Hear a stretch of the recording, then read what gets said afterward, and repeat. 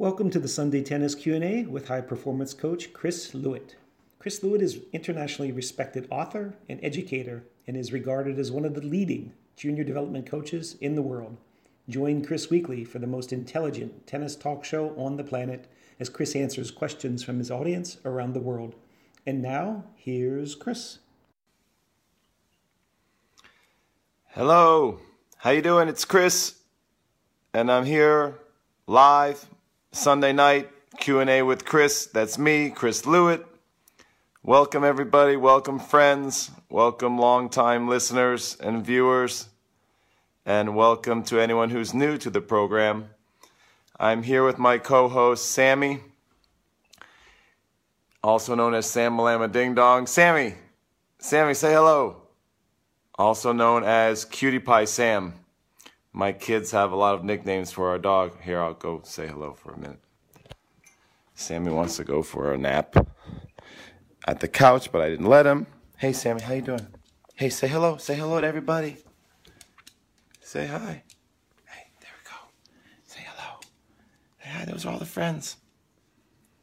That's my boy, Sammy. He's my hairless American hairless terrier. Thank you for helping with the show tonight, keeping me company late at night. I had a really long day, very long day teaching on the court today. And now I am finishing up the day with a Sunday night talk show where we talk tennis and we talk high performance and things like that. I hope you guys are having a good night. I really appreciate you guys tuning in very late on a Sunday night. I was teaching very late tonight, so I was a little bit late getting on the show. We may have to start the show at 10 p.m. for you night owls if I keep doing late night lessons on a Sunday night. But Sammy, what do you want? All right, he wants to go to the couch. I'm going to let him go because he's such a good boy. All right, you're going to go to the couch? You're going to go night-night there? There he goes. He's going. Watch this. Oh, say hi. Oh, you're going to sleep there, huh? Okay, I get a little Sammy time. All right, take a nap. He's going to do his night-night on the couch. All right, I'm in my kitchen, guys. I'm in the New York City area here. I'm actually on the New Jersey side of Manhattan, but I'm about 5 minutes from New York City. And this is where we broadcast from every Sunday night, from my kitchen. And Sammy is my co-host and best buddy, kind of keeps me company on a Sunday night. So on this show, we like to talk about high-performance tennis, and we talk about technique and, sometimes tactics, junior development.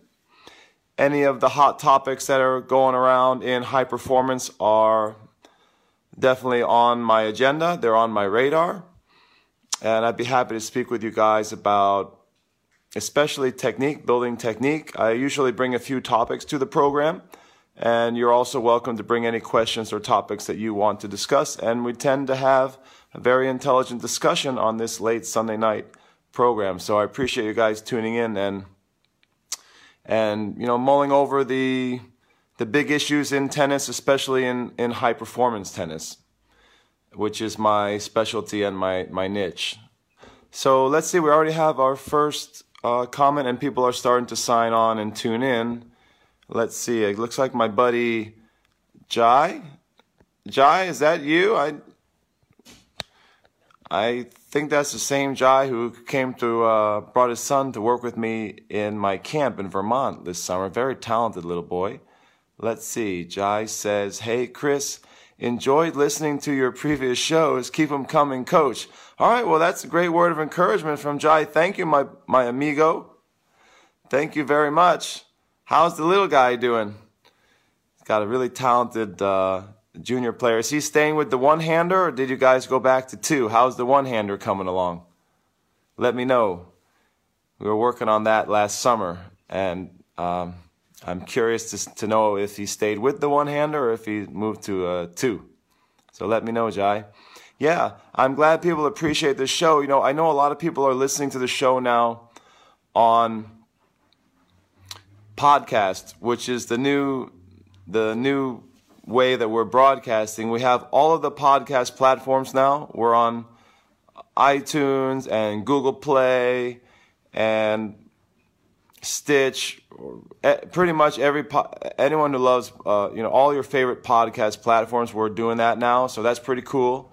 So you can listen to yours truly, if you really like to listen to me, on your way to work, in the car, or when you're exercising, or whatever, what have you.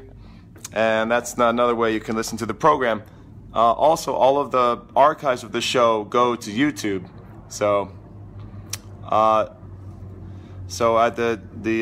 YouTube channel, which is youtube.com/Chris Lewitt, you can also catch all of our broadcasts there. They're all saved in an archive there. If you missed the show and you want to catch up on the latest tennis talk, especially high performance talk, you can let me know. Jai says it's pronounced Jay. Sorry, Jay. My bad. Sounds like your son's staying with the one-hander, and that's pretty cool. Although, that's a good segue to my first topic of the night, which is about having two forehands, which, sorry to say, Jay, not to cast any shade on your son's game, but I really do believe that the one-handed backhand should go the way of the dodo. You know, it should go extinct at some point in the future, or at least close to extinction. I don't know if it classifies as close to extinction yet, but it really probably should.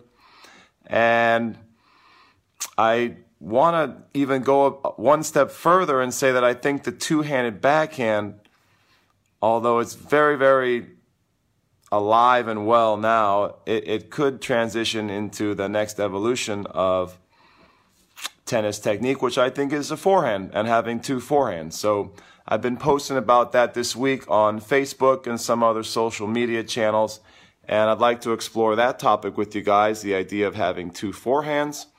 I know that there are some haters out there, and some folks told me that I was a negligent coach and I should get out of the business, that I shouldn't even be in the business of coaching because I had such an outrageous idea. You know, oh boy, I challenged the status quo and now I shouldn't even be coaching at all. I'm a terrible person and coach.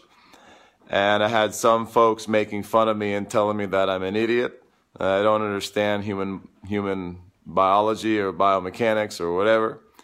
And I had some folks say that actually, you know what? It's kind of interesting. What's this guy talking about? And I posted some cool videos of one boy that I'm working with right now who is ambidextrous, and he's able to play with two forehands. And we're sort of exploring that, and it's a very interesting subject for me. It's a very interesting aspect of training for me. You know, as a technical coach, as someone who does a lot of hardware work, you know, I love to work on the hardware of a player.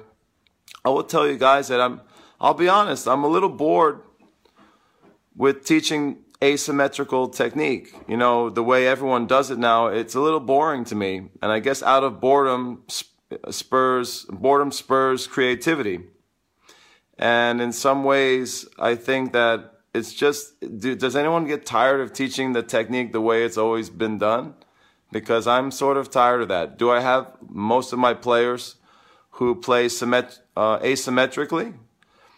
Yes, most of my players play asymmetrically, but I really would like to explore training more players symmetrically. And what I mean by symmetrically is with either two single-handed forehands, two double-handed forehands, or two double-handed backhands. And so either one of those variations of those three would qualify as symmetrical to me. But it's also the serve. I believe the serve should be taught symmetrically. I would really like to evolve the serve to the point where we could teach more players symmetrical serves, that is lefty and righty serves, dual hand serving.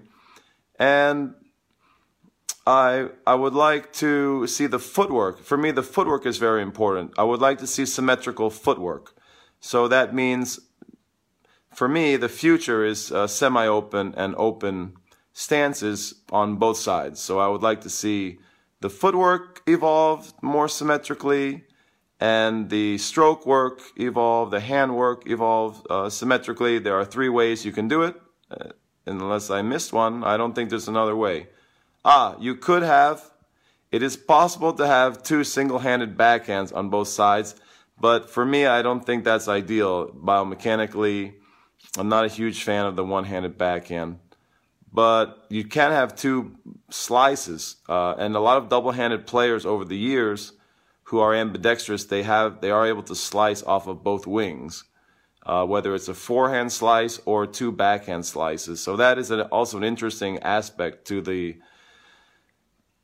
symmetrical discussion. You know, the slice off both sides and the topspin off both sides and the footwork off both sides. But getting back to the way I see the progression over the years, the history, you know, I see a game that was dominated by continental grip and one-handed backhand and very flat strokes and slice strokes, you know, going back into the early 20th century. And, you know, let's take a walk down history lane here, or at least tennis history lane, and sort of the way I see the evolution of tennis, at least technically, definitely from a hardware perspective, is that the game was very flat. The game was very, very single grip, like unigrip with continental, and there was a lot of chip and slice. And over the decades, what have we seen? We've seen the game, the grips have changed a lot. You see more excessive grips, extreme grips. You see a lot more topspin. You know, topspin is a big deal nowadays. And you see, back in the day, most people played with one hand. You know, you had a backhand, which was more external, like the external rotation of the shoulder. And then you have the forehand, which is like the internal rotation of the shoulder. And that's sort of the way it went. And most people played with kind of, you know, simple grips like continental, maybe an Eastern forehand. And let's say in the, you know, were there a few double-handed players like maybe in the 60s? I'm thinking, you know, I'm thinking Cliff Drysdale. Was he 60s, maybe 70s? I'm thinking around 70s, you have a few pockets of players starting to show up with double-handed backhands, which is a very interesting evolution in technique. They were kind of stiff double-handed backhands, by and large, but they were double-handed nonetheless. And the forehand has evolved tremendously since let's say middle 20th century. Forehand is now, you know, semi-Western to Western, and the topspin generation has been increased tremendously. You know, the level of RPMs that players are putting on their forehands is incredible. And I think that can all be documented by, you know, sports science study or high-speed video study or what have you. And the backhand how has the backhand evolved? The backhand has evolved into predominantly two-handed styles. And the two-handers are able to produce some topspin, but not nearly as much as the forehand, the modern forehand. Modern two-handed backhands don't produce the same amount of RPM as the modern forehand. And so what my thought process is that, you know, how can we make a backhand that can produce the RPM of the modern forehand? And the only way that I can think of doing it is by making it not a backhand anymore and by making it a forehand. Because I think I may be wrong, and I'm not a biomechanist. I'm a coach. You know, I'm a technical coach. I have studied a lot of biomechanics in tennis and sports, but you know, unless I'm wrong, and guys, feel free to chime in. You know, this is a discussion as well. I see a lot of the regulars on the program are waving and tuning in, but feel free to add your thoughts and any questions you may have. But my thought process is that the only way I'm going to get the RPM on the backhand side that you see on the modern forehand is by not making it a backhand, by making it a forehand. So that's sort of where I'm coming from.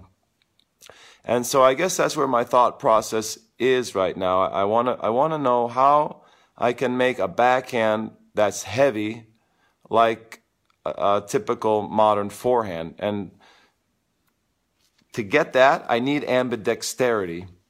I need a certain level of ambidexterity in my players, and I need to build two forehands, preferably two modern, semi-Western, let's say, to Western with semi-open stances and a lot of explosion and a lot of hip rotation and angular momentum and stuff like that, all that good stuff, and to get the technique, that the way it's going to work for players, I need ambidexterity. So that leads you down a road where you start thinking, okay, I want to make a backhand that's heavy, that's got big RPM. I want it to be a forehand.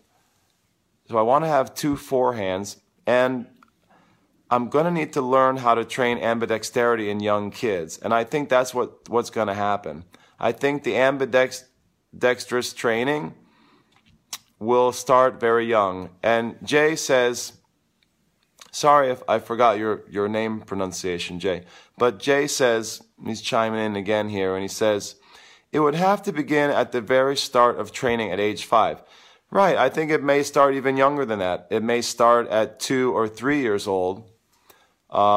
Certainly by 4, 5, or 6, that would be ideal to start developing the ambidextrous qualities, And I just think that with the technology that we have and with the way science is going, that this will be a field of, human study, human science, that we will learn. We're going to learn to do this with young kids, And right now we have some really cool new science and technology surrounding eye training.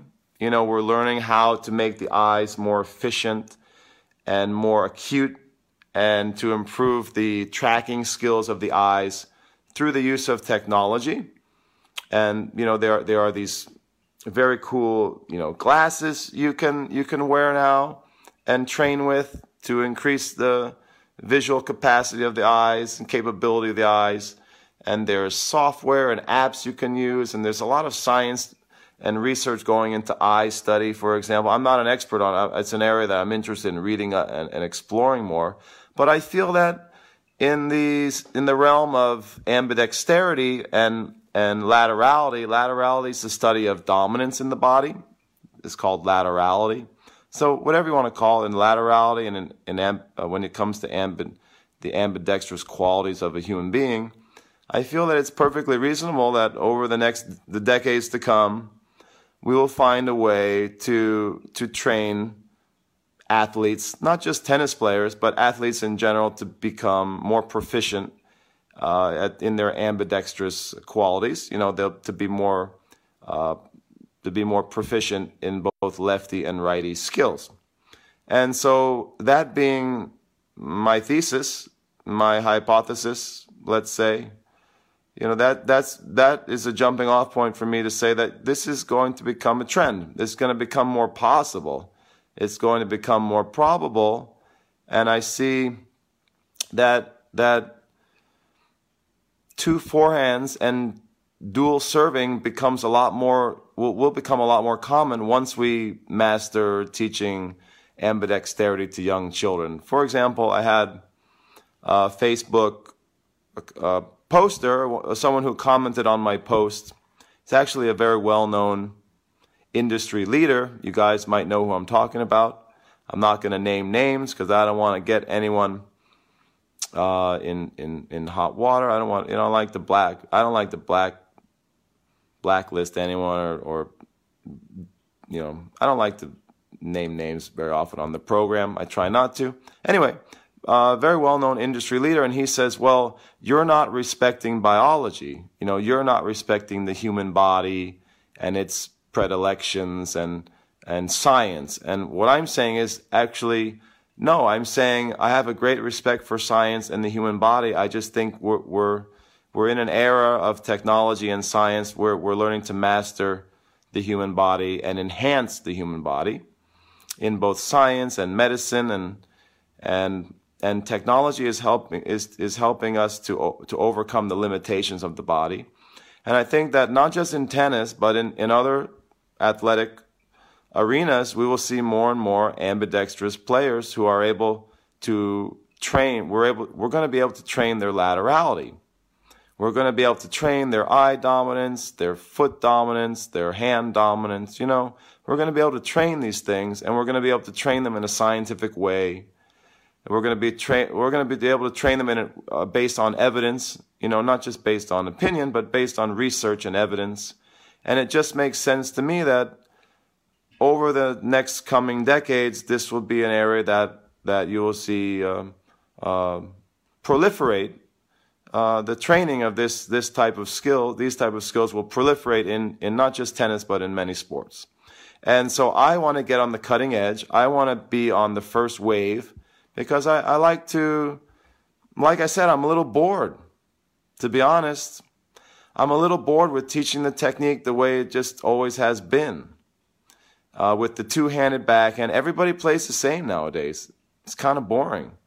You know, I teach all my top juniors the same. I've built a lot of top national players. I'll just be honest with you guys. I'm not saying that to blow my own horn, but you guys should know I'm not like a joke of a coach. Like, I'm a serious coach. I train a lot of top kids, and they're all the same.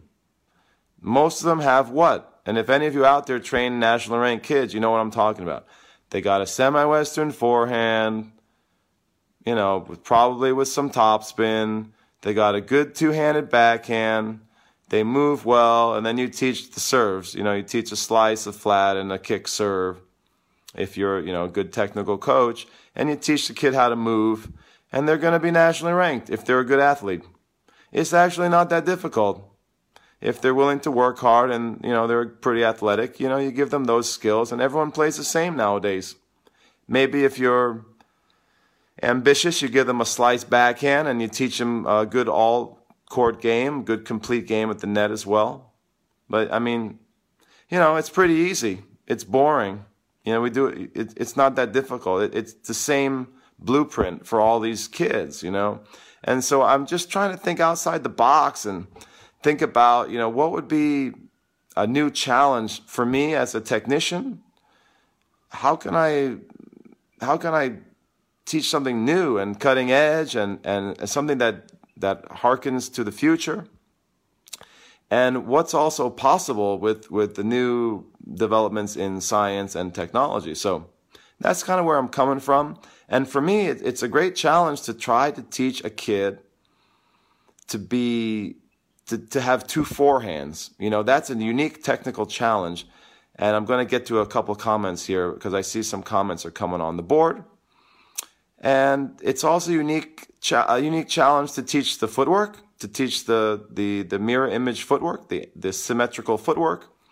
And I think maybe the biggest challenge of all, the biggest, let's say holy grail, I would say, let's call it the holy grail, would be the two serves. And I think the two serves, both lefty and righty, the ambidextrous serving, the symmetrical serving, is the holy grail of the highest level of tennis technique for the future.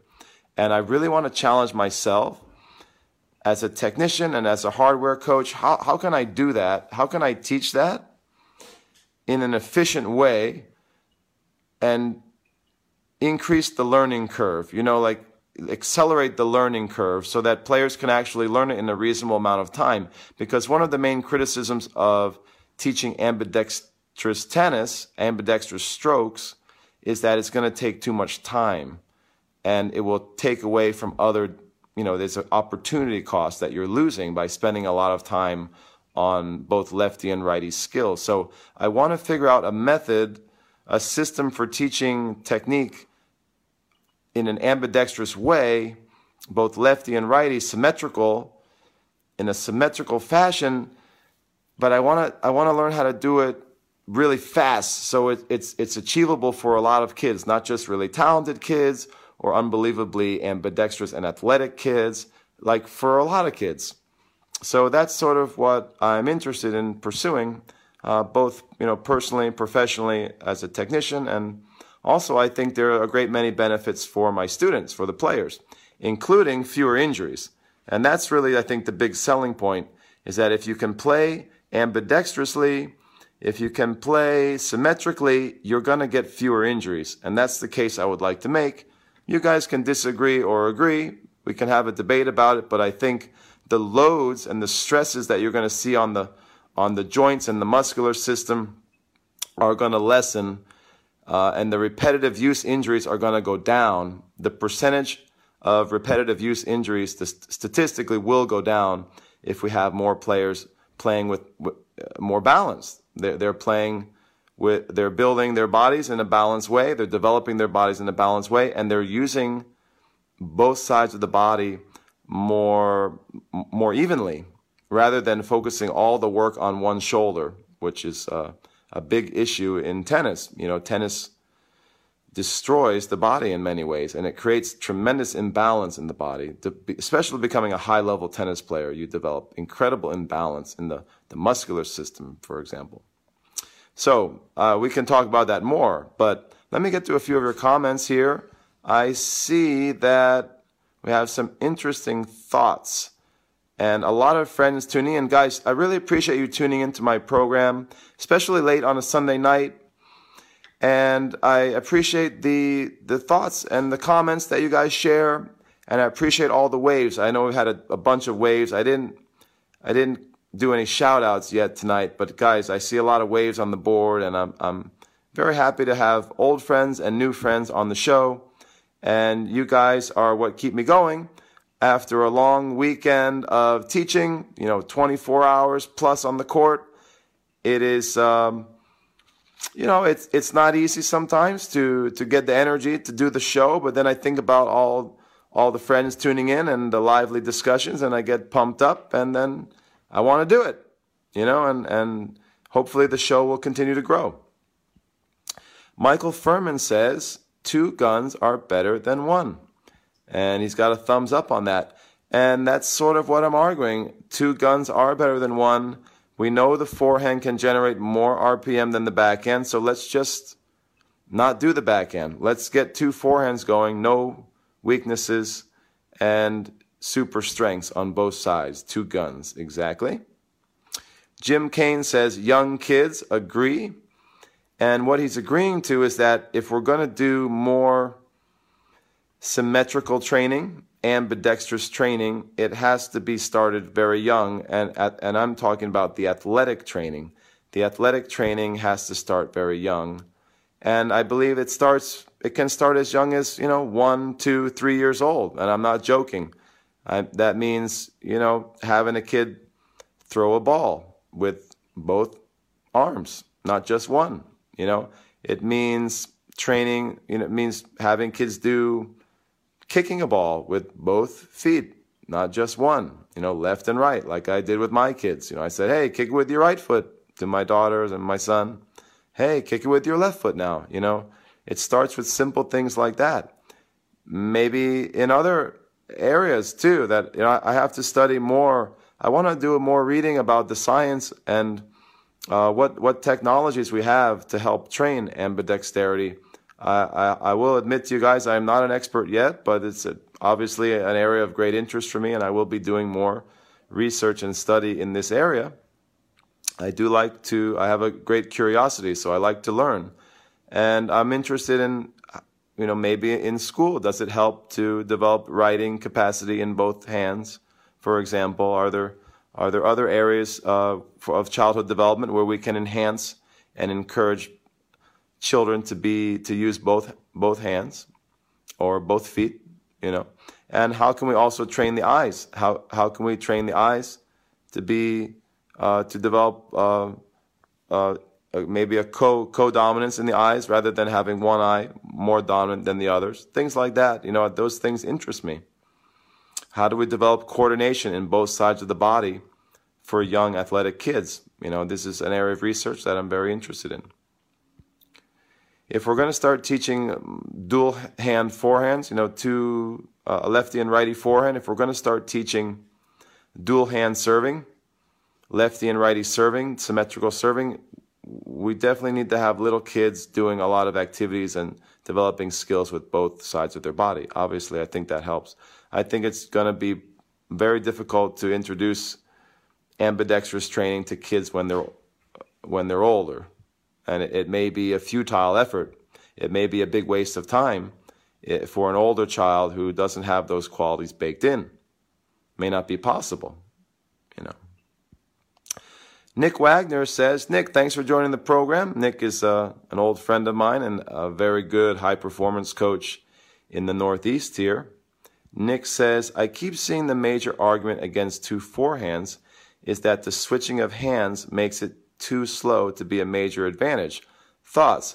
Right, so, you know, with every new idea, with every revolutionary idea, there are people who stick with they stick with old arguments, and they have sort of a closed mind about what is possible.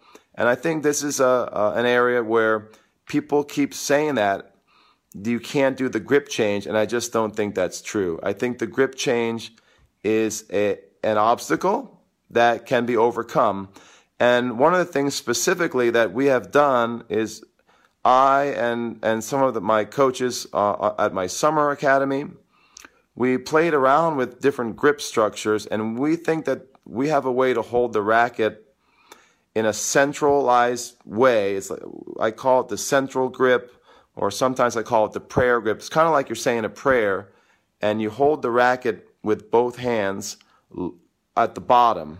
In other words, you don't stagger the hands like you typically see in the way players hold the racket nowadays.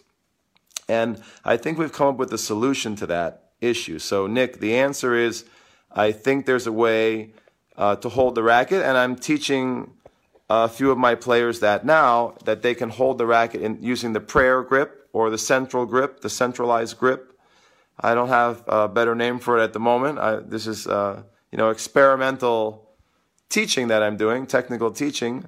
I like to call it the prayer grip, or the preacher grip. And so you kind of hold the racket you cup the racket handle in both hands, and then you're able to make the switch from there. If you guys want me to demonstrate that, I'll show you what it looks like. And one of the boys who I'm coaching right now is Santiago, who is very ambidextrous, and I'm teaching him two forehands. He's training with that grip change, and it takes a little getting used to, but it's definitely possible. Definitely possible to use that style of holding the handle without giving up any length on the racket, because that is a major question that a lot of people have. A lot of people raise their hand and say, well, you're going to have one forehand that's shorter than the other, so that's obviously not going to work, and you're not going to be able to change grips fast enough for the return of serve and things like that. But I think we've completely overcome that with the way we're doing it. So if you guys want me to demonstrate that, I will. I have my trusty racket here to demonstrate some technical things. It's called the preacher grip. And then the players have to practice sliding. They have to practice shifting their hands up and down in very much the same way that double-handed players with two forehands do now. Players with two forehands currently do that, or some players have two backhands, double-handed on both sides, and they do those shifting of the hands now, you know. All right, we had a comment saying, yes, please, for the demo. All right, so I'll show you the demo. All right, hold on. Let me set this up. Let's see if I can do it. All right. So what it looks like, it's pretty cool, actually. I'll show you. All right, can you see that, guys? All right, so what you do is, all right, here we go. You guys still there? Hey, all right. So you got the racket, and normally, you know how players hold the racket staggered, either like this or like this, you know? And if you're going to have two forehands, you can't do it that way, because then the grip change will take too long. And if you go to a forehand, like if I go to a forehand on this side, I'm too choked up and I lose too much length in the racket here, and that's going to shorten my reach, which undermines the whole reason of having two forehands, because you want to have more reach, not less. And you will have more reach with two forehands. You'll be able to track down more balls because you'll be able to do two forehand squash shots, and you'll be able to stretch out farther. You have more reach when you stretch with an open stance and a forehand than you do with a closed stance and a backhand slice, for example. See, currently, right now, when players are in trouble, they use a backhand slice, and typically they stretch out wide with a closed stance.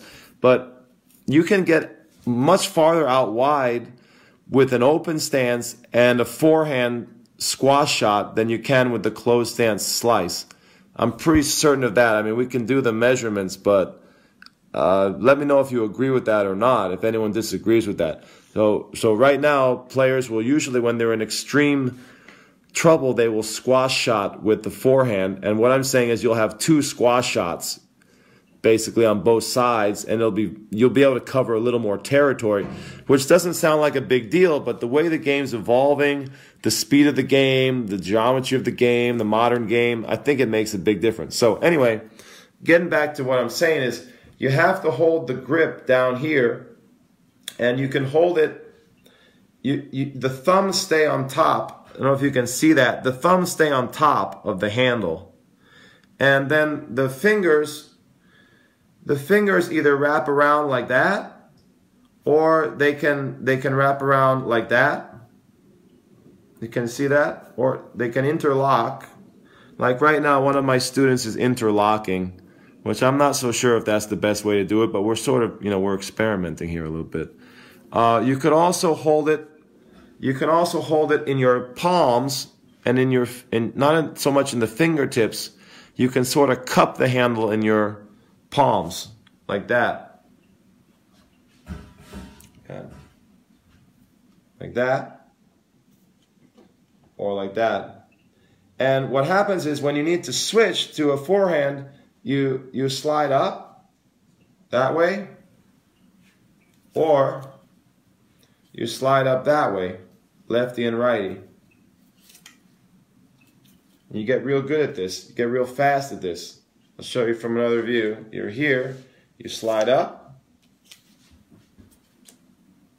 and the player is going to practice this until they become like a speed demon with this. See that? You got to become really fast with that movement.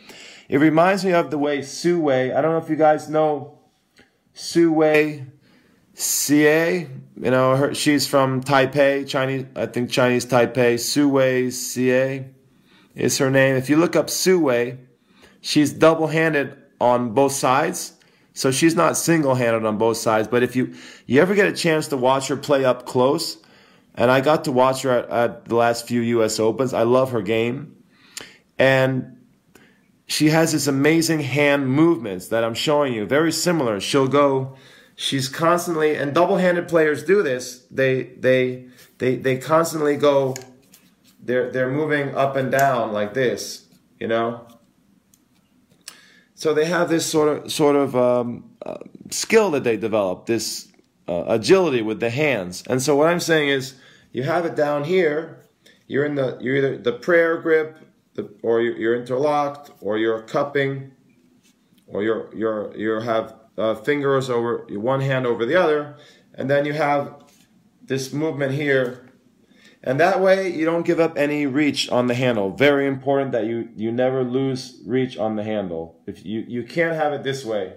You can't have it one forehand here and the normal forehand here. You can't have a forehand that's too choked up.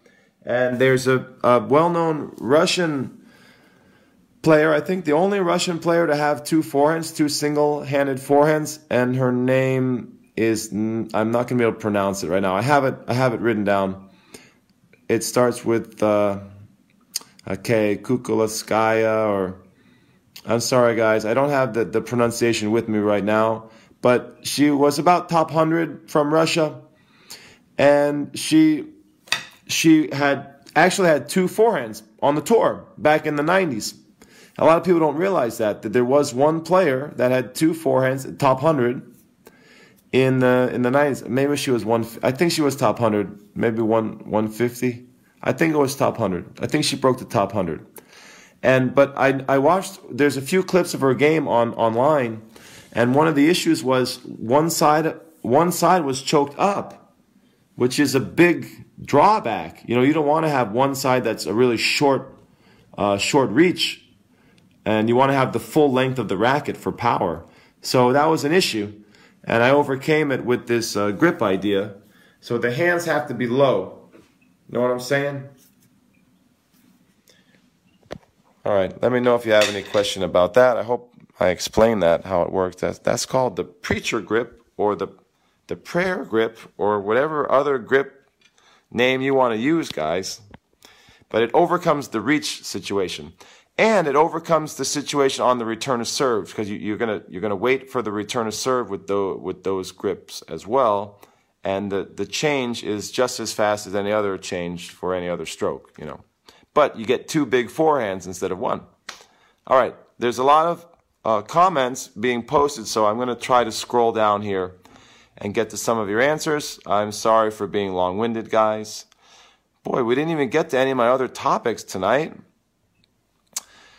We're just blowing up the Facebook Live with the two-handed forehand idea, the ambidexterity case, the case for ambidexterity, the case for symmetry in technical training. It is a very interesting idea. You know, I like to challenge you guys to think outside the box a little bit, even though I get a lot of hate mail because of it.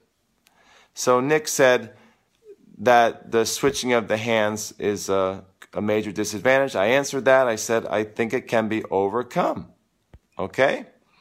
And Jeremy Jacobs says, I almost completely agree with you, Chris, because it's definitely not easier going with a one-hander. Okay, this is a long comment here. Because there are far too many upsides going and staying with the two-hander. Okay? So he's saying he almost disagrees with me, but I think there's going to be a but coming here. There is a however. Okay, however, if an individual has naturally fast and explosive movement with great agility, with the courage to fight for position and to really step in and go over the single-handed backhand, the likes of Thiem, Shapovalov, Wawrinka, Gasquet, and on recent years, Roger, if they're looking to do something with the single-hander beyond just keeping it in play, then I'd encourage that and say all the power to them. The two-handers have far more upsides to them, but sometimes I do fear without the proper ambidexterity, the two-handers are potentially more prone to injury due to lack of fluidity and overall strength and stability. Well, I mean, what you're saying is a very typical argument that you hear a lot. It's not uncommon. Jeremy Jacob, thank you so much for your comment and your thoughts. But it's a very typical case that you're making, that you know, the one-hander can be good, and that the two-hander's pretty good. I haven't heard the argument that the two-hander can cause more injury. I know some people are worried about the ulnar deviation on the two-hander for where it may injure the wrist with too much ulnar deviation. That's where the wrist turned down in a very extreme way on a two-hander. But I've heard a lot of coaches argue that the two-hander is safer for the body. It causes fewer injuries because the arms are sharing some of the work. They're sharing some of the load. And that argument seems to make some sense to me. We'd have to maybe check with some biomechanists or sports scientists if that's actually true. I believe that is true. And the two-hander does offer some more support for the high-speed game. I think, if anything, the two-hander, in my opinion, is better, is an evolution over the one-hander. But my point is that over time, I see very clearly that the next evolution over the two-hander is a one-handed forehand. And you just need to overcome the challenges of ambidexterity and you know, Nick mentioned the grip change issue. So I see that as a clear pathway of evolution. I know a lot of people don't see it that way. They sort of see the two-handed backhand as maybe the highest the highest level of what a ground stroke can be on the backhand side, on the left side. And I just don't think that's true. To me, it would be better to have two heavy forehands. Like Nadal would be better with two Nadal forehands. Imagine two Nadal instead of, and his backhand's pretty darn good. And with the one-handers, whenever I see one-handers playing now, I know you mentioned some great one-handers, and there are some next-gen one-handers, but how many one-handers do we see percentage-wise on the Pro Tour? Not that many, right? Why is that? Why is that, guys? If you look back to the mid-20th century, 1950s, 1960s, 1970s even, the percentage of one-handed backhands on tour was probably 90%, 95%. I mean, we've seen an incredible, seismic, drastic change and evolution on the backhand side, where now the ratio is almost completely flipped around, turned upside down, where most pros nowadays have what? They have two-handers on the backhand side. I mean, the one-handed backhand is almost extinct. Let's be honest. Let's just put it in the proper historical context. Is it surviving with a few top men who are very talented? Yes, it is. And you mentioned the names.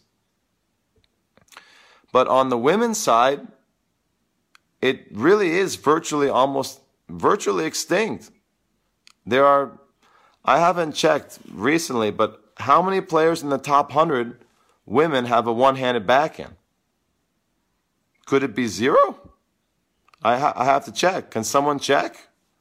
It's not that many. It's a lot fewer than the men, and the men don't have that many. They have less than 20%, between 10 and 20% at last check. I mean, that doesn't bode well for the one-hander guys. If you look at the trend of where the one-hander's going since the mid-20th century, the one-handed backhand is very close to flatlining. It's very close to what we say in the EMT and ambulance world, coding out. Very close to flatlining here. Very near. The one-hander's having a near-death experience here. And some people would like to think that the one-hander will come back, but I just see a lot of inefficiency biomechanically. I just think the one-hander is inherently biomechanically disadvantaged to the two-hander, and even more so to a forehand. And so I'm saying I just don't see a future for that stroke.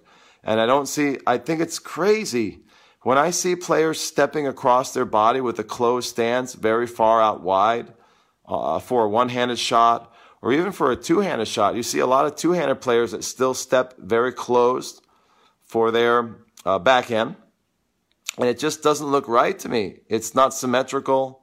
It's not efficient. They haven't learned to load their outside leg, and they haven't learned to use the non-dominant side of their body well enough to hit with more open stands. And eventually what I'm saying is to develop that side of the body where they can just hit a forehand on that side. And just even the footwork pattern for me needs to be more open on the backhand.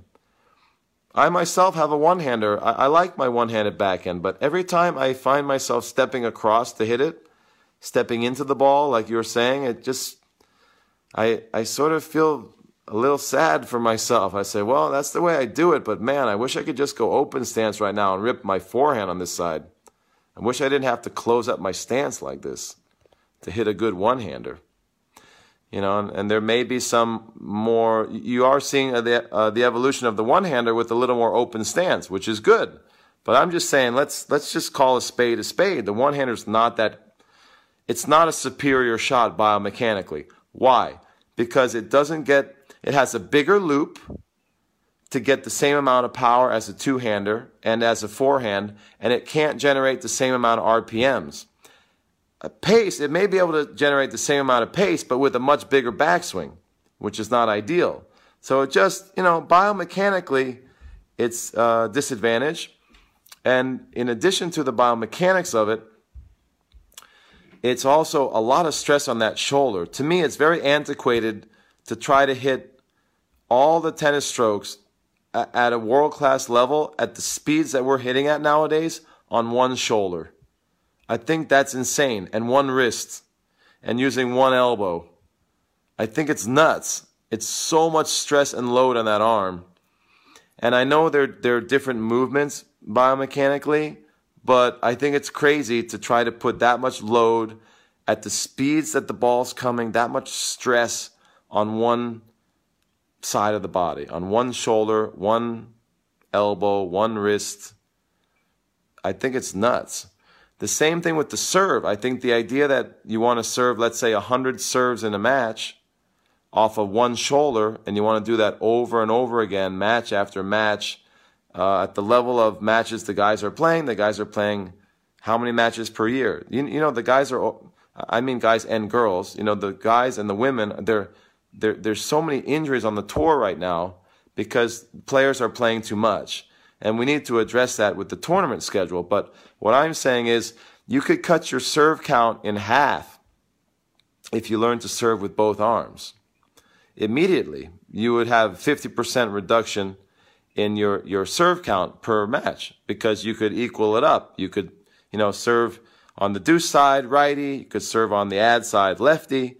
And you'd immediately reduce your serve count by half for what it would normally be with one shoulder. And I think that's very significant, scientifically significant in terms of injury prevention, very significant because we know that the higher the pitch count or serve count, so to speak, pitch count, the more likelihood there will be of inflammation and injury, overuse injury. So if we can share the load and share the work between both shoulders when serving, I think we see a dramatic decrease in shoulder injuries. Not only in professional players, but also in juniors, where we see almost an epidemic level of shoulder issues right now, specifically with the rotator cuff, but, also to a lesser extent with the elbow and the wrist and the potentially with the back even, We see so many injuries right now in kids, and that's because they're serving too much. They're playing too many matches, and they're playing too many sets, and they're serving too much with only one shoulder. They're creating a lot of imbalance, and they're putting a lot of load on that joint and on the muscles there, and the tendons and the ligaments. And what we could do is if we taught ambidextrous serving, we could cut that in half and take a lot of stress off the quote-unquote dominant shoulder. So let me know what you guys think about that. Let me try to get to a few more comments here. I know I've been slow to getting to everyone. I'm sorry for the delay. We got a lot of posts tonight, a lot of comments, a lot of thoughts. I really appreciate you guys sharing, especially late on a Sunday night. Gordon Paul says, Gordon's a regular on the show. He says, are you saying teaching everybody two forehands or only those who are capable of it? I am saying teach only those who are capable of it, but what I'm also saying is we will develop the science and technology to make many more people capable of doing it. And so in the end, we will see this style of playing become much more prevalent because more people will be able to do it. And when more people start to do it, other people will take notice, other players will take notice, other coaches will start teaching it, and that's how new technique enters the mainstream. So right now, it will take a very ambidextrous kid and a very progressive parent who's maybe introducing ambidextrous skills to their young child at 2, 3, 4, 5 years old, and so on. And there are some kids even now on the national circuit. There's one boy who is a 5-star playing with two forehands. I believe he's serving both sides. And that must have taken a lot of work on the parents' part to train that child from a young age, to train some of the skills at a young age and some natural talent as well, some innate ability. But my point is that we'll be able to train this more in the future with advancements in technology, with advancements in scientific research, and therefore you will see many more players choosing to play lefty and righty, to play more symmetrically because of all the benefits I mentioned in terms of injury prevention. But there are also a lot of tactical benefits in terms of reach, which I mentioned before, in terms of getting more spin and power on shots, and there will be some tactical implications, some tactical benefits of being able to play two forehands on both sides. You're going to have some different ways that you can slice off both sides, and you may be able to open up the court better with more angles on both sides. You may be able to play heavy topspin high balls on both sides more effectively. The defense may be better because you can reverse. You can reverse the both forehands, where right now you can't reverse a backhand when you're caught on the defense. The backhand gets kind of stuck, especially two hands. So that's sort of what I'm talking about. There will be some tactical advantages, both defensively and offensively. There is a reach advantage because you can play two squash shots. You have more reach on both sides. And there'll be the injury prevention advantage. So I just think you'll see more players adopting this style once it's proven to be, possible, and once there's a method to do it, and especially if there's a breakout player. All you need is a breakout player who's maybe top 100, top 50, maybe a Grand Slam winner. Maybe the first dual-handed Grand Slam winner, and I could make that prediction tonight that maybe in the next, 50 or 100 years, maybe we'll see the first lefty-righty Grand Slam winner. We've seen Bartoli. Did Bartoli win Wimbledon? I think she did, or made finals. Bartoli was an ambidextrous player who won a Grand Slam. How about Monica Seles? Monica Seles is a very, very famous former number one who played ambidextrously, double-handed, again, off both sides on the women's tour. And she won multiple Grand Slams. She was unstoppable in the 90s. And I believe she ushered in an era of many players copying her style. That's why I wouldn't be surprised if Bartoli was one of them. And a number of other players, too, female players, copied Monica Seles. So that's what is going to happen. That's what it's going to take to happen on the men's side. We just need a men's player to gain some notoriety, to gain some fame, and to win some big tournaments, either double-handed or preferably with, in my opinion, two forehands would be better. Two single-handed forehands would be better than two double-handed forehands, because we have had some good players with double hands. Can think of some names. I've done a lot of research on the ambidextrous players out there, but you think of Fabrice Santoro and maybe Jan Michael Gamble, and they were pretty successful players, but maybe not popular enough for it to catch on with the mainstream, and maybe just not enough kids are showing enough ability to do it. Maybe not enough coaches are willing to try it. So there's a lot of factors involved. All right, I see my buddy Scott Kaufman is waving. Thank you, Scott, for waving. Got a lot of waves here, guys. I'm sorry not to give as many shout-outs today. Let's see what Jim Kane says. I'm trying to get to a lot of the comments because we have a very lively comment board tonight. Let's see. Jim Kane says, possibly a company like Head may create a racket like the Battistoni double-handed racket, which may help pick up players. And I think that's true. I think people don't realize that the technology in rackets can change, and that there's room in the rules of tennis, in the rules stipulated by the ITF. There's a range of players there's a range of, like, a spectrum for the specs. The specs are not fixed. There's a specifications for rackets and racket technology that allows some creativity. And one of the creative devices that was built was by this guy. What's the dude's name? His name is, let's see if I can remember it off the top of my head. Sorry, guys, it's getting a little late. What's the dude's name? He created the double-handed racket. If any of you guys know, let me know. But basically, he's got a couple versions of the double-handed racket. And the Battistoni brothers started playing with it. I think they may have invested in the company or something.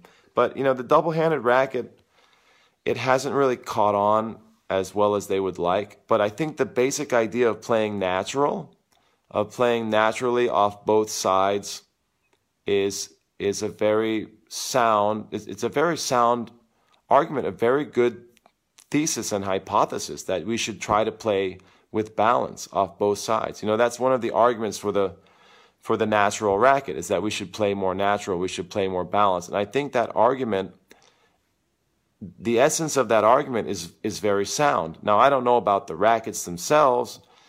I know some players who have used those rackets and like them, but you know, that's a separate discussion. I'm saying the argument underlying or supporting the use of those rackets, the argument for balance and symmetry in tennis is a very good argument, because a lot of injuries in tennis are due to the imbalances created on the body by hitting so many tennis balls on one side of the body, especially with the serve. And I think that we have to admit that tennis wreaks havoc on the body. Because it's so unilateral, and we should try to find ways to teach tennis bilaterally, so that players can develop more balance in the body and the muscular system, and also so that we can reduce injury. We can have fewer injuries. Now, let me know what you guys think. Let me get through some of these comments here. Got a very lively discussion tonight. Very interesting talk, guys. I appreciate all your intelligent comments. Thank you so much for tuning in with me this late night. Peter Banyas, my buddy, very good coach and very high-level player, says, would you demonstrate here is called a revolution, or what you demonstrate here is called a revolution? I think that the idea of systematically training 2 forehands and 2 serves is definitely a revolutionary idea. I think it's a groundbreaking idea. I don't think it's been talked about in the mainstream very frequently. So yeah, I think it is a revolutionary idea. I'm not saying I'm the first person to ever think of the idea, but I think I'm definitely one of the first coaches to put my name out there and stake my reputation and say that you know, this is a perfectly legitimate way to play, and we shouldn't be shy about trying to figure out how to train players this way. It's not that big a deal.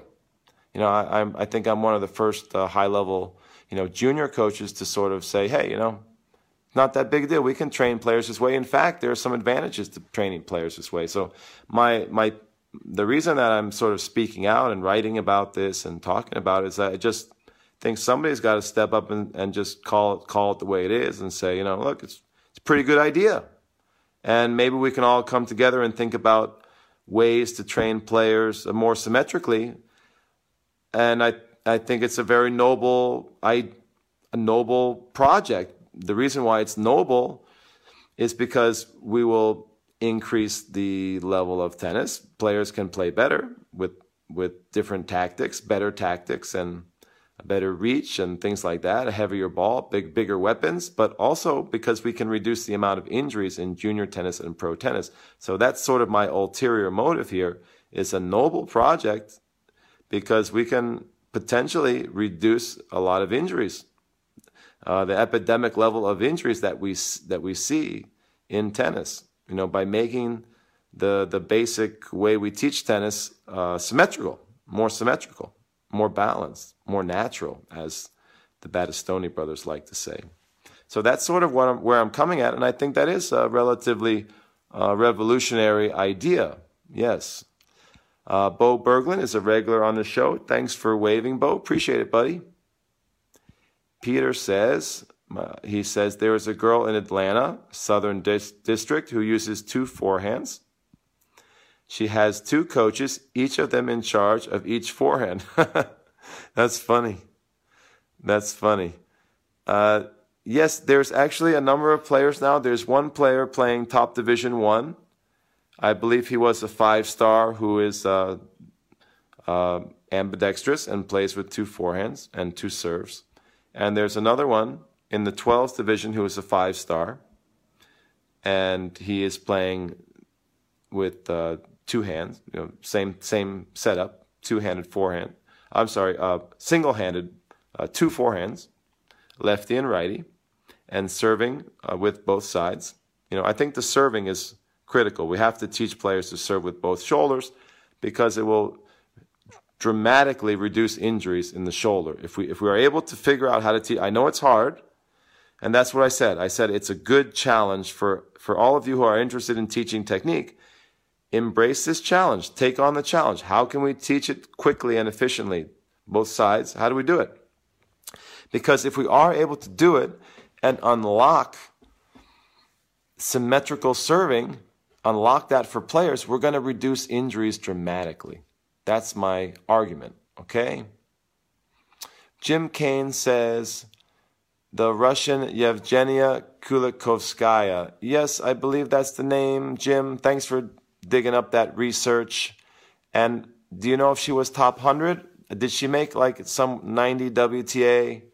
Or did she not break the top 100? Was it top 150 or 130? But she's probably the most well-known player I can think of who played single-handed forehands off both sides, who was relatively successful.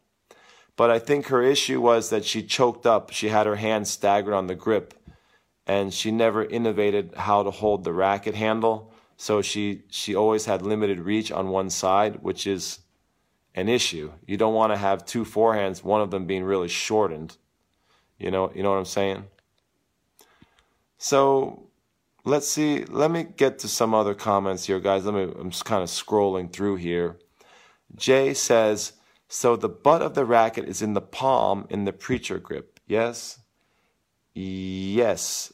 Jay, I think that's right. In the preacher grip, yes, you're sort of cupping the bottom of the racket with your palm. Yes. And that's the way we figured out how to solve the grip change and the grip reach, the lack of reach on one side. We learned how to solve that issue.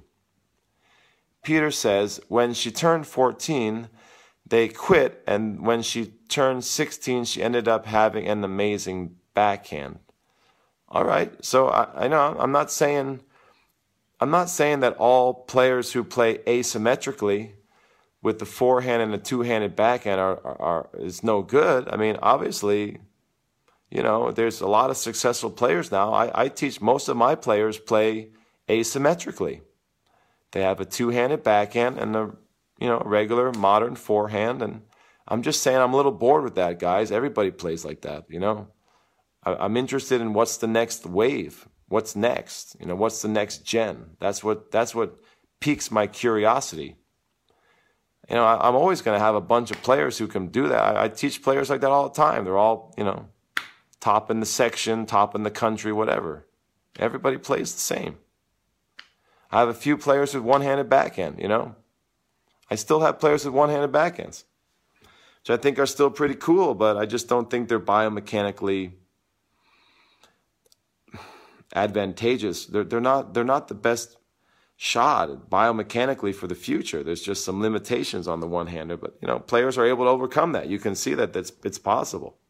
You can overcome a lot of biomechanical inefficiencies. I'm just saying, I'm trying to identify the best possible biomechanical strokes that we could teach, and I want to figure out how to teach them.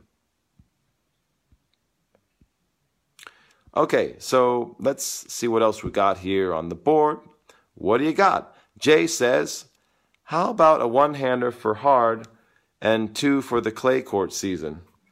Okay, Jay, well, I think 2 forehands is where it's at. I'm going to keep saying that. I'm going to stick with my guns here, my 2 guns, and say that I would much rather have 2 Nadal forehands or 2 Federer forehands than 1 with the backhands that those guys have, especially Federer, the one-hander. much rather have Rafa's two-hander, to be honest. Jimmy Johnson is waving. What's up, Jimmy? How are you? If that's the Jimmy Johnson, the coach, it's great to have you on the program. It's probably more than one Jimmy Johnson, but very well-known coach. We always get some big names in the industry tuning in on the program. It's nice to have you on a late night Sunday, Jimmy. Thank you very much. Peter Banyas says, I definitely agree with the possibility of serving with both arms. That could work. I think serving with both arms is the absolute holy grail of technical training. If we could just figure out how to do that with a lot of kids in an efficient way, because right now the big problem is it takes so damn long.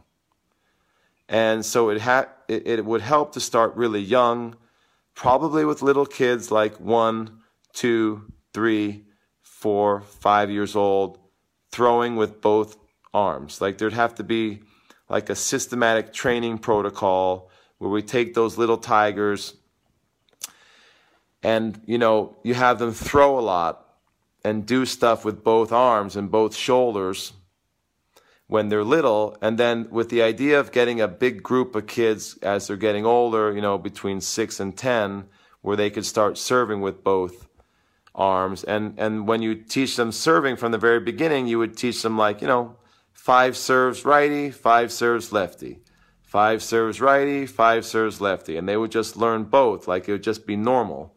Right now, it's just weird. People think it's weird. They think it's crazy. But what if it was just normal? Just normal. Little kids would just learn how to serve with both arms. Why? Because, I'll say it again, unilateral serving is one of the most damaging things you can do to the body. Over the course of an athletic career, learning to just serve on one shoulder is just, it destroys the body. It creates tremendous imbalance on that side of the body. And it causes a lot of shoulder injuries. We all know that, right? I mean, that's not a myth. It's reality. So wouldn't it be great if we just got all the little tigers together and you started having throwing balls and catching balls, lefty, righty, and then eventually they progress to serving lefty, righty in some sort of, preferably research or evidence-backed with some evidence-based protocols, like a standard method for teaching kids ambidextrously, symmetrically, with the goal of trying to reduce shoulder injuries in tennis, to reduce overhead shoulder injuries, right? Because you're going to reduce the amount of serves by half for the shoulder.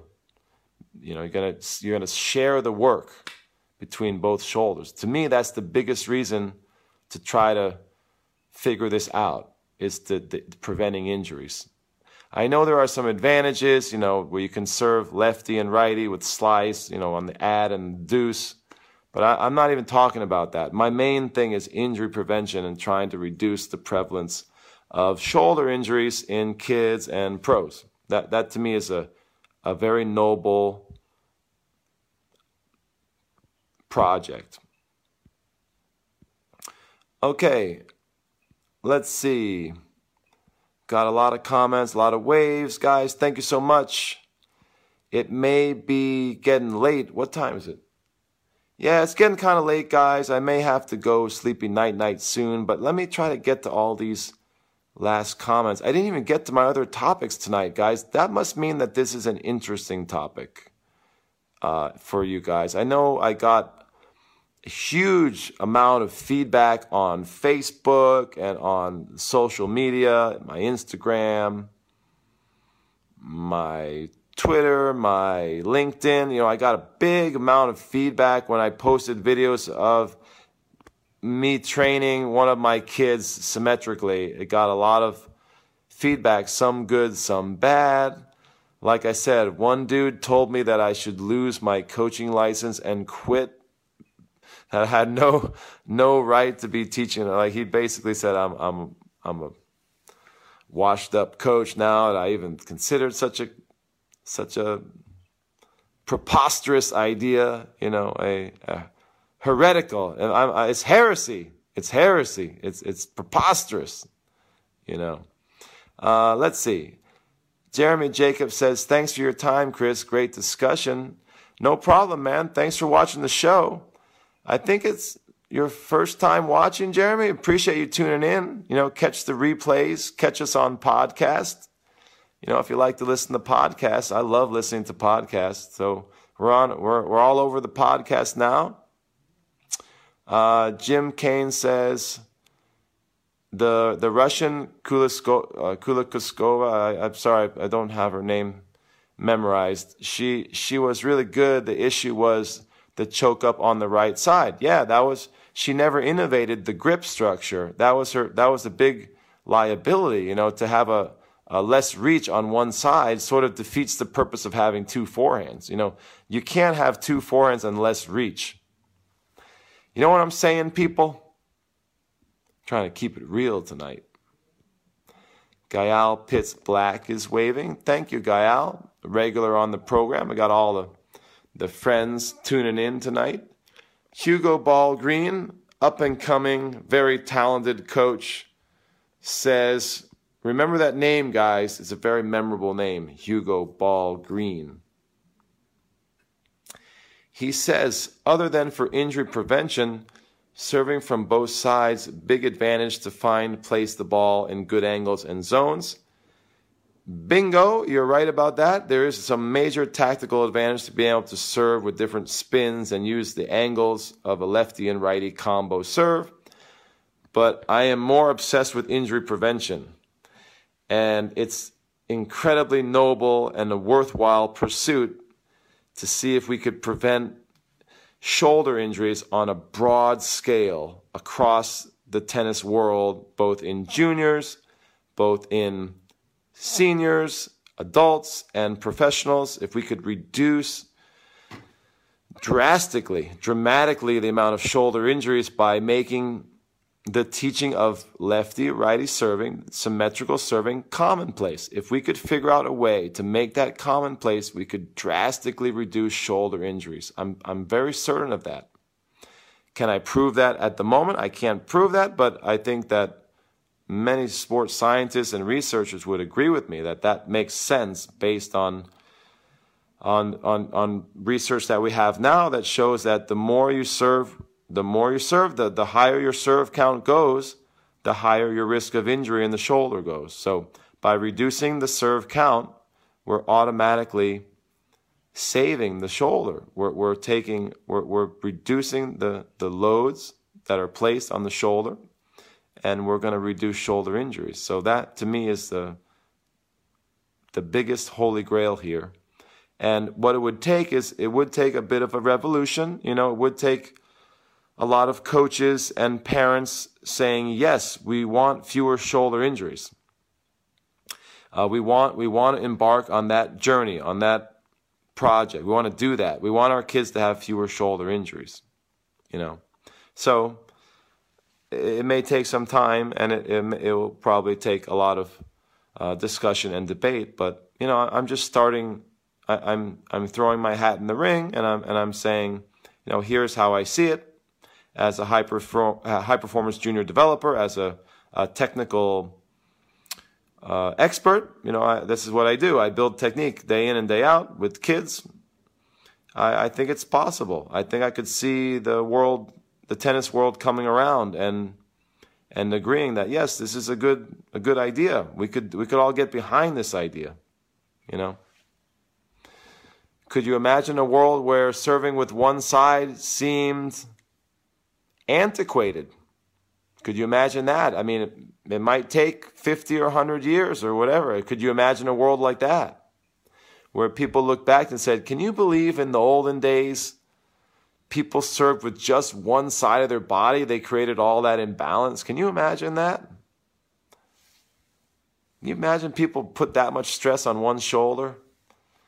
I mean, yeah, it could be pretty far into the future, but to me, that's not an impossible scenario. Like that, to me, is within the realm of possibility. It could happen, not next year, but it'll take a lot of time, to convince people. But To me, that's not that crazy an idea. And the same way that we look back, I mean, have you seen videos of players playing from the 1920s? That's 100 years ago, people. Have you seen the way those people are playing? With one grip and everything is one-handed backhand and flat and chip. I mean, if you showed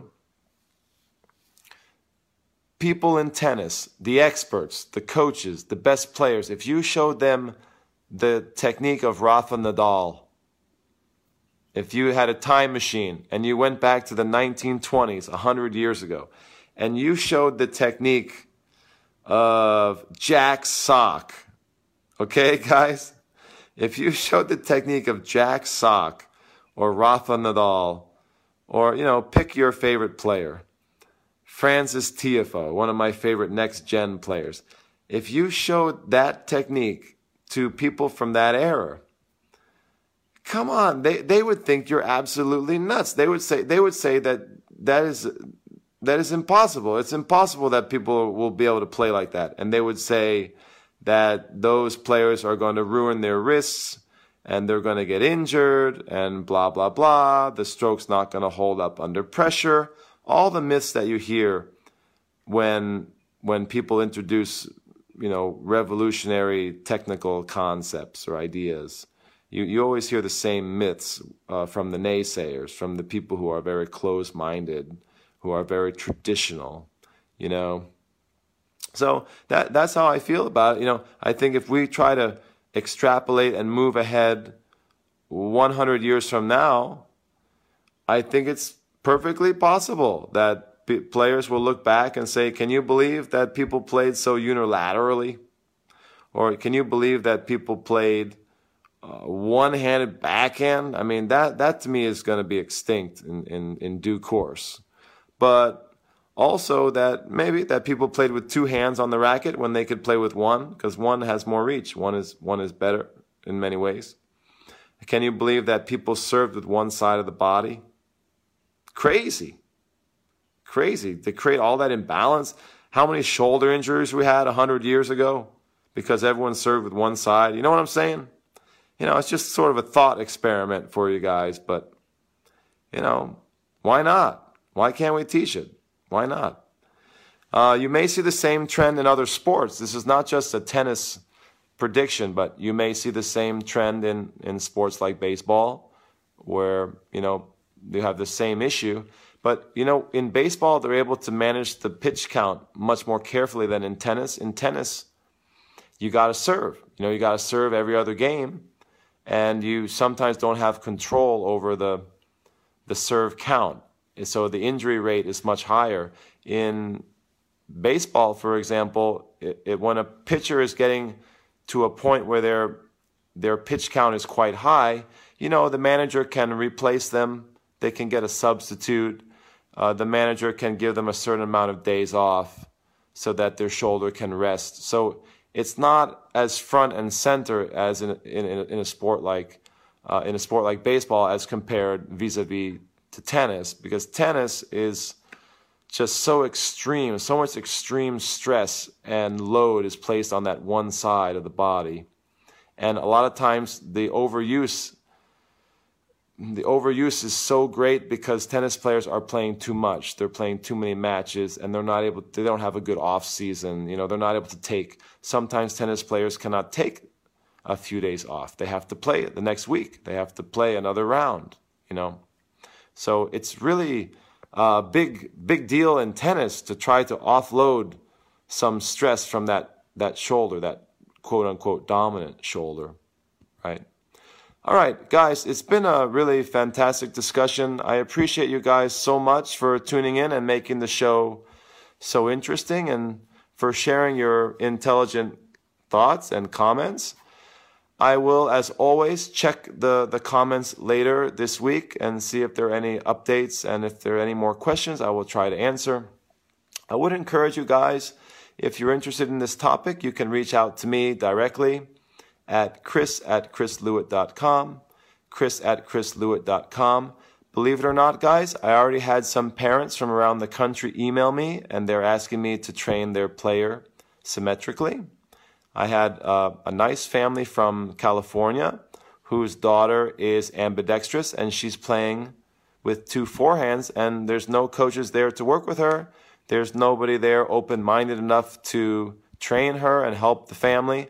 And I'm looking forward to starting with that family in the near future. If not helping them here in New York, then helping them remotely through our online school. So if you have an ambidextrous kid out there, or if you're an ambidextrous player, or if you're a coach interested in learning more about my experiments and explorations into symmetrical training, please give me a shout out. Get in touch with me and we can share ideas, and maybe I can help guide you on a symmetrical journey. I do a lot of online coaching at our online school. The online school is called CLTA, Chris Lewitt Tennis Academy, clta.teachable.com. clta.teachable.com is the only online next-gen Spanish academy, Spanish tennis academy, but I do a lot of technical work there as well. You can learn about my online school there. You can go to chrislewitt.com, which is my main website. You can go to prodigymaker.com, which is my blog, where I post all of my articles and my thoughts, my commentary on tennis and high performance. And there's a lot of good articles there about technical coaching, for example. That's called prodigymaker.com. So guys, there's a lot of ways to get in touch with me. Really appreciate the round table, the discussion. And I really appreciate you guys staying up late with me. I know many of you have taught a long weekend and you could be doing other things, but you chose to spend the evening with me sharing and listening to my thoughts on the future of technique in tennis. So thank you guys. I want to say God bless, have a great week, and I will see you on the next program. Remember, every Sunday night, 9:45 p.m. Lately, it's been a little bit closer to 10, 9:45 p.m. Sunday night on Facebook Live. You can catch me every night, and we can talk high-performance tennis. Have a great night, guys, and have a great week. Thanks for listening to the show. You can find archives of all Chris's shows at youtube.com/Chris Lewitt, or search Chris Lewitt on YouTube. You can watch the live video broadcast of this program weekly on Sunday nights, where you can ask questions and comment in real time on Facebook Live. Just search Chris Lewitt on Facebook to join the live show. Please share our programs with friends and join our online community. You can join Chris Lewitt's Online Tennis Academy at clta.teachable.com or visit chrislewitt.com for more info. Chris's latest published articles and additional video resources can be found at prodigymaker.com. Thanks again, and see you next time.